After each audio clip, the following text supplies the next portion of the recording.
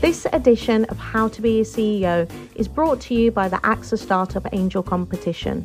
I'm Sharmadean Reid, founder and CEO of the Stack World, and I'm here to help you turn your business dream into reality.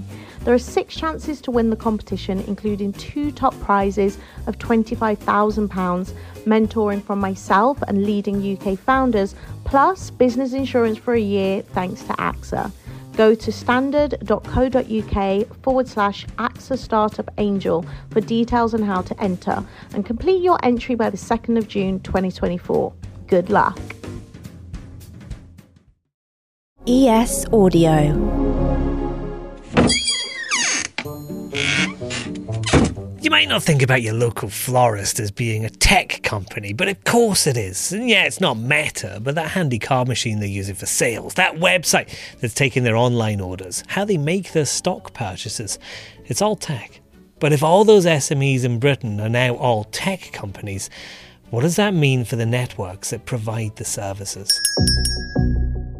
A flower shop, a restaurant, a bike shop, they're all digital. So the demand for digital technology to always work, and also to be able to swap out digital technology if in the future something better comes along, is really important. So they need a partner that can anticipate what those needs are. Bas Burger is the CEO of BT Business, which only officially launched in April. It's a merging of the telecom giant's formerly separate global and enterprise units, and it has an enormous job to do in very little time. Where we had the revolution of the internet, after which we had the revolution of the smartphone. Now we're going to get the revolution of automation powered by AI, artificial intelligence. I'm David Wilson from the Evening Standard. We're going to be talking to Bas about the challenges faced by BT businesses. Where do you even start when you're taking on something as big as this? And why would you want to take that responsibility in the first place? But when we meet at their HQ in London's Whitechapel, the first thing I want to know is, something like BT Business, which employs 24,000 people, is a huge undertaking for a company.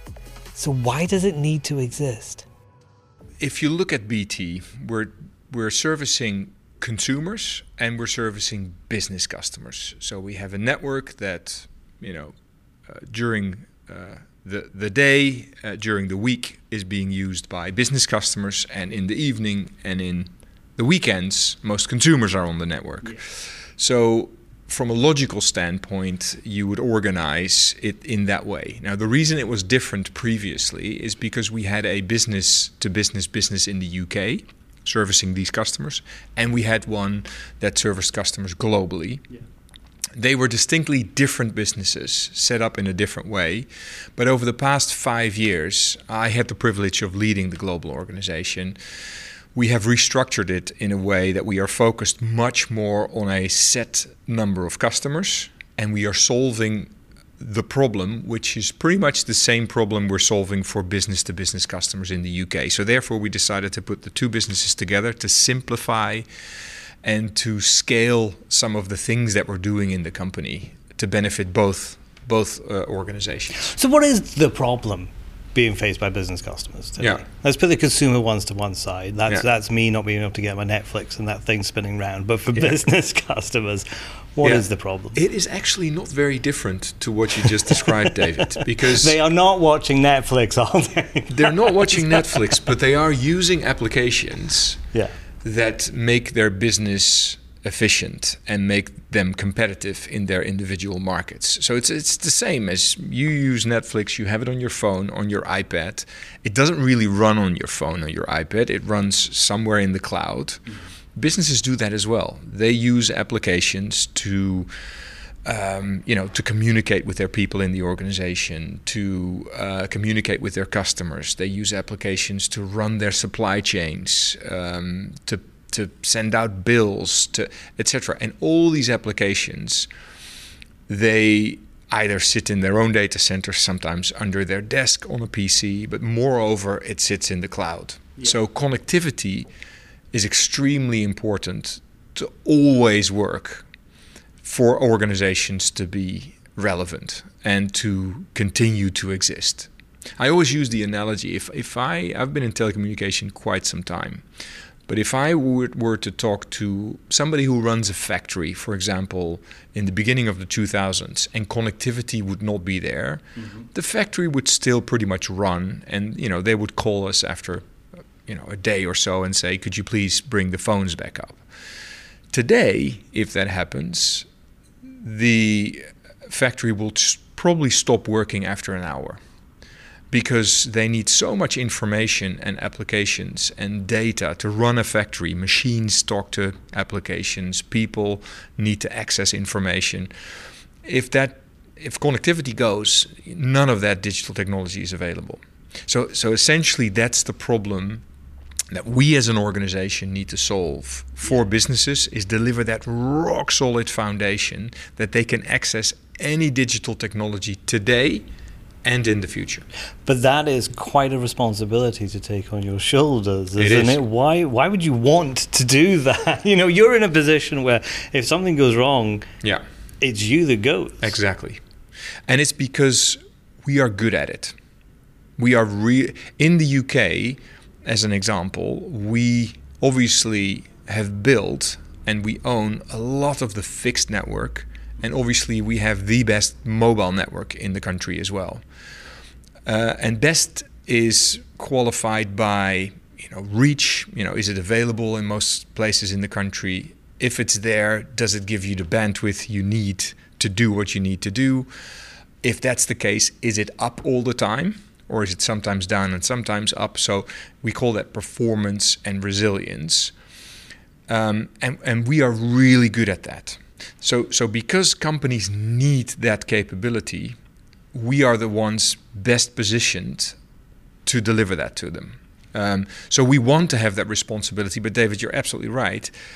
I also personally feel that as an enormous responsibility, because, this digital foundation, this rock solid digital foundation in a country like the UK, in any country, by the way, is going to be incredibly important for the economy to work, for the country to evolve, and that responsibility is, and I feel that personally as well. It's enormous. You do. Yeah. But okay then. So you have that as the priority, to create this rock solid foundation. How do you make it rock solid? How do you say this cannot fail? Here's what we're going to do to make sure it doesn't. Yeah. Well, first off, you start with customers. So you ask customers, what is it that you want to do in your individual market? Not today, but in the future. So back to your question earlier, what's the problem you're solving for? Actually, you're solving for a problem in the future. I don't know if you know Wayne Gretzky, but he always said, you skate to where the puck is going. He was an ice hockey player from Canada. And that's what we're doing. We're skating to where the puck is going, not where the puck is today. So we're trying to solve problems for customers in the long-term future. So we ask them, what is it that you think? And sometimes they do know, sometimes they don't know. But one thing that's for sure is that we see that digital technology in general is going to solve most problems that customers have in the future. And most companies will be run as a digital company. It's no longer the case that it's only banks or insurance companies or tech companies that are digital companies, but a flower shop, a restaurant, a bike shop, they're all digital. So the demand for digital technology to always work, and also to be able to swap out digital technology if in the future something better comes along, is really important. So they need a partner that can anticipate what those needs are. But so much of this, the way you're describing it, is gazing into a crystal ball, isn't it? You can't know where you're going to be in 10 years. But I guess, that's a good milestone to reach. You have to know where it's going to be in 10 years. Yeah, but what you do know is what's definitely not going to change. You do know that customers always would like more bandwidth, not less, because of all the technology that's coming. What you do know is they want more availability, not less. You know that, for example, where we had the revolution of the internet in the beginning of the century, after which we had the revolution of the smartphone. Now we're going to get the revolution of automation, particularly powered by AI, artificial intelligence, and Gen AI is part of that. We know that is going to accelerate the need for companies to be able to have big data sets available at their fingertips, and that will require the network to do a lot more than the network can do today. So we know all of these things are going to happen. Exactly how, we don't know. But we know we need to get bandwidth available, we need to get availability up, and we need to get predictability up. Because it's not everything needs to be available all the time. You just need to make sure that you understand which applications for which companies need to be available all the time. Are we as a country ready for that, for this upsurge, this demand that we're going to be placed on bandwidth? If everybody, even a florist, is basically a tech company, can this country handle that? Absolutely. Look, I think what you need is an infrastructure that can handle that. We are investing about 12 billion to fiber up the UK at the moment, consumers and businesses. Absolutely necessary. You could argue we are slightly late from a European and potentially also a global context, but we are leapfrogging at the moment. We've learned from a lot of others. We are currently building extremely fast, and yes, the UK is going to be absolutely ready for this. And I think also, historically, you might know this. I find this fascinating. Obviously, not being from the UK, the UK has been also the first country in the world to have a telco network. Most of the copper that's in the ground in the UK that we are taking out, or some of it, was actually built 120, 130 years ago. Wow, we were really far ahead. And, exactly. And I can say we here in this country were the first ones to use a telegraph. So we are now implementing fiber with exactly the same objective, is to make sure that we allow businesses in the UK to flourish and to use the next gen technology at a global scale. Because it's not the UK only. You work as a company here, even if you're a florist, you will use applications that do not sit in a public cloud in the UK but elsewhere. Why do you think the UK, you said some people would argue we were slightly late in developing this. What do you think happened? Why do you think that? What do you think happened there? I couldn't necessarily comment on exactly what happened there, but when you're ahead in something, you sometimes stay ahead and then other people overtake you and you then need to leapfrog the others. And I think that's a little bit what happened here. That's just innovation, though. It's innovation. It's also the willingness to invest. It has to do with how you. It's timing as well. When do you think it's necessary to have this infrastructure ready? Some are too early, some are too late. Always with hindsight, it's easy. But I think we're on time. I think we are building a lot, and we're not the only ones building in the UK, as you know. On fiber, we're building 5G networks all across the UK. There's also multiple providers that do that. And we'll have to see what applications and what usages are going to come to the fruition in the future. But the infrastructure will absolutely be ready in the UK. Yeah, actually, you spoke about other people doing this. This is an extremely competitive field, and it's exploded relatively, really, really quickly, hasn't it? Lots of people, lots of great companies that have appeared. How do you stay ahead of that? How do you divide the competition, step ahead of that? Just focus on what you do well. Don't branch out in things that you don't do well. So, this is for any company. You need to figure out, if you build a strategy for a company, as we just discussed, I did for BT Business, you need to figure out what we said. First of all, what is the problem you're fixing in the future for customers? Then you need to figure out, why am I the best one to fix that problem? And then you need to figure out, how am I going to make money fixing that problem? If any of those questions is answered with no, then don't go into that market. So for us, that means that the problem of delivering a rock-solid foundation by which all businesses, small to big, can flourish, why BT can deliver that has to do with the fact that we have to have the skills and experience, but we also need to have the technology and the scale to do it. And this is pretty much a scale game as well. If you have a lot more customers using the same type of network, obviously your unit cost goes down. But traditionally, or at the moment, it's also a data play. So the more data we get from a bigger group of customers, the better we can predict what we need to do to bring availability up. So it's a scale game, and we're very good at that. And we have a lot of experience in it, and that is where we put all our investment money in the short run and in the long run. And we don't go beyond that.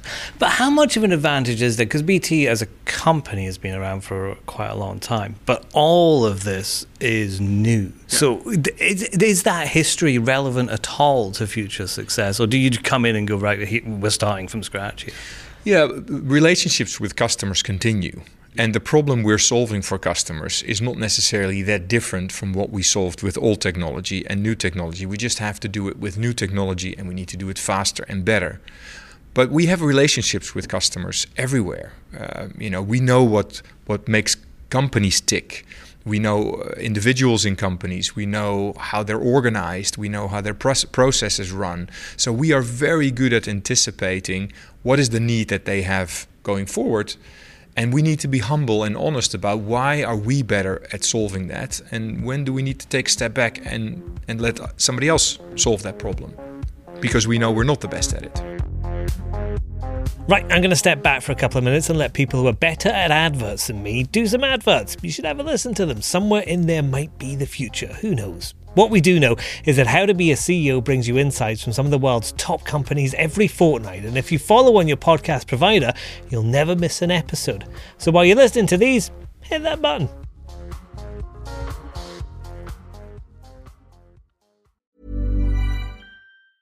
If you thought the only way to get a more defined jawline with natural-looking results was through surgery, think again. Juvederm Volux XC is a non-surgical injectable gel filler that improves moderate to severe loss of jawline definition and can help you achieve natural-looking results with little downtime. Even better, this improved definition lasts up to 1 year with optimal treatment. No maintenance required. Improve jawline definition for a smooth, sculpted look with Juvederm Volux XC. For important safety information and to find a licensed specialist, visit Juvederm.com. That's JUVEDERM.com. Not for people with severe allergic reactions, allergies to lidocaine, or the proteins used in Juvederm. Common side effects include injection site redness, swelling, pain, tenderness, firmness, lumps, bumps, bruising, discoloration, or itching. There's a risk of unintentional injection into a blood vessel, which can cause vision abnormalities, blindness, stroke, temporary scabs, or scarring. Talk to a licensed specialist to find out if it's right for you. Ryan Reynolds here from Mint Mobile. With the price of just about everything going up during inflation, we thought we'd bring our prices down. So to help us, we brought in a reverse auctioneer, which is apparently a thing.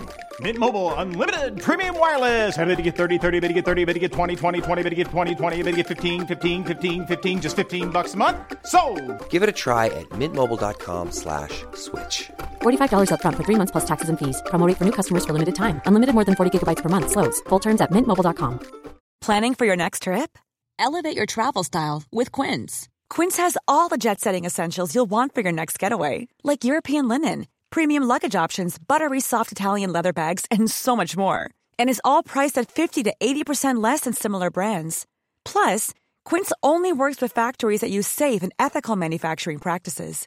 Pack your bags with high-quality essentials you'll be wearing for vacations to come with Quince. Go to quince.com/pack for free shipping and 365-day returns.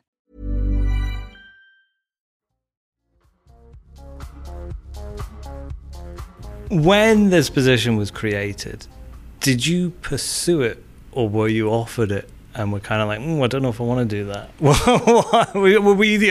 This job exists, I'm going to do it, or I don't know.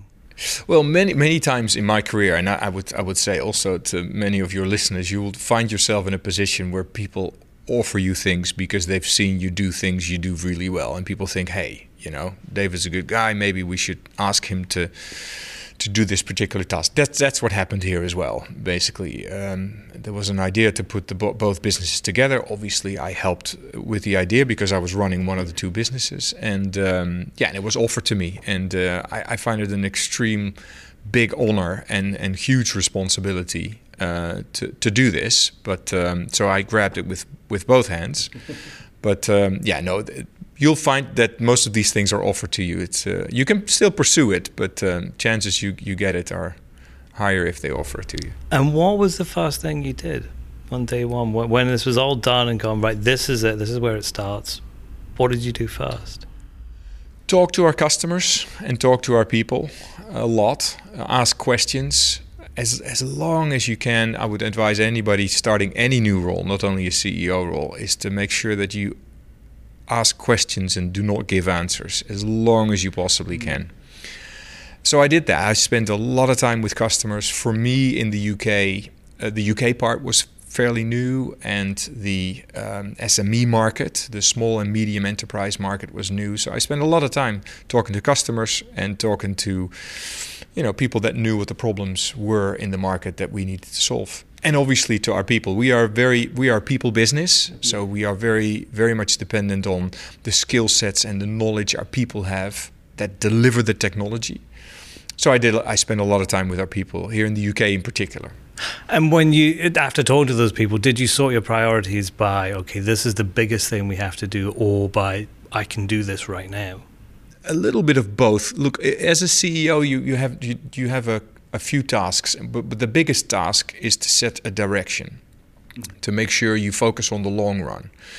So with all the listening that I did, I tried to figure out, and also talking with all my colleagues and the people, is try to figure out what is the direction that we're going to go to in the long run. You need to have a long-term focus, particularly in our business. Our business is we just spoke about the network being built 130 years ago. The fiber we put in the ground and the antennas we're putting up today, they're going to be there decades from now, long after I'm gone. So you have to have a long-term strategy. What are you going to do with that? So that's where I spend most of my time, is to say, what is the direction of the company? What are we going to do? But moreover, what are we not going to do? So you've set the direction. Then how many people work at BT Business? 24,000. That's a lot of people that need to follow that direction. How do you get them to follow you?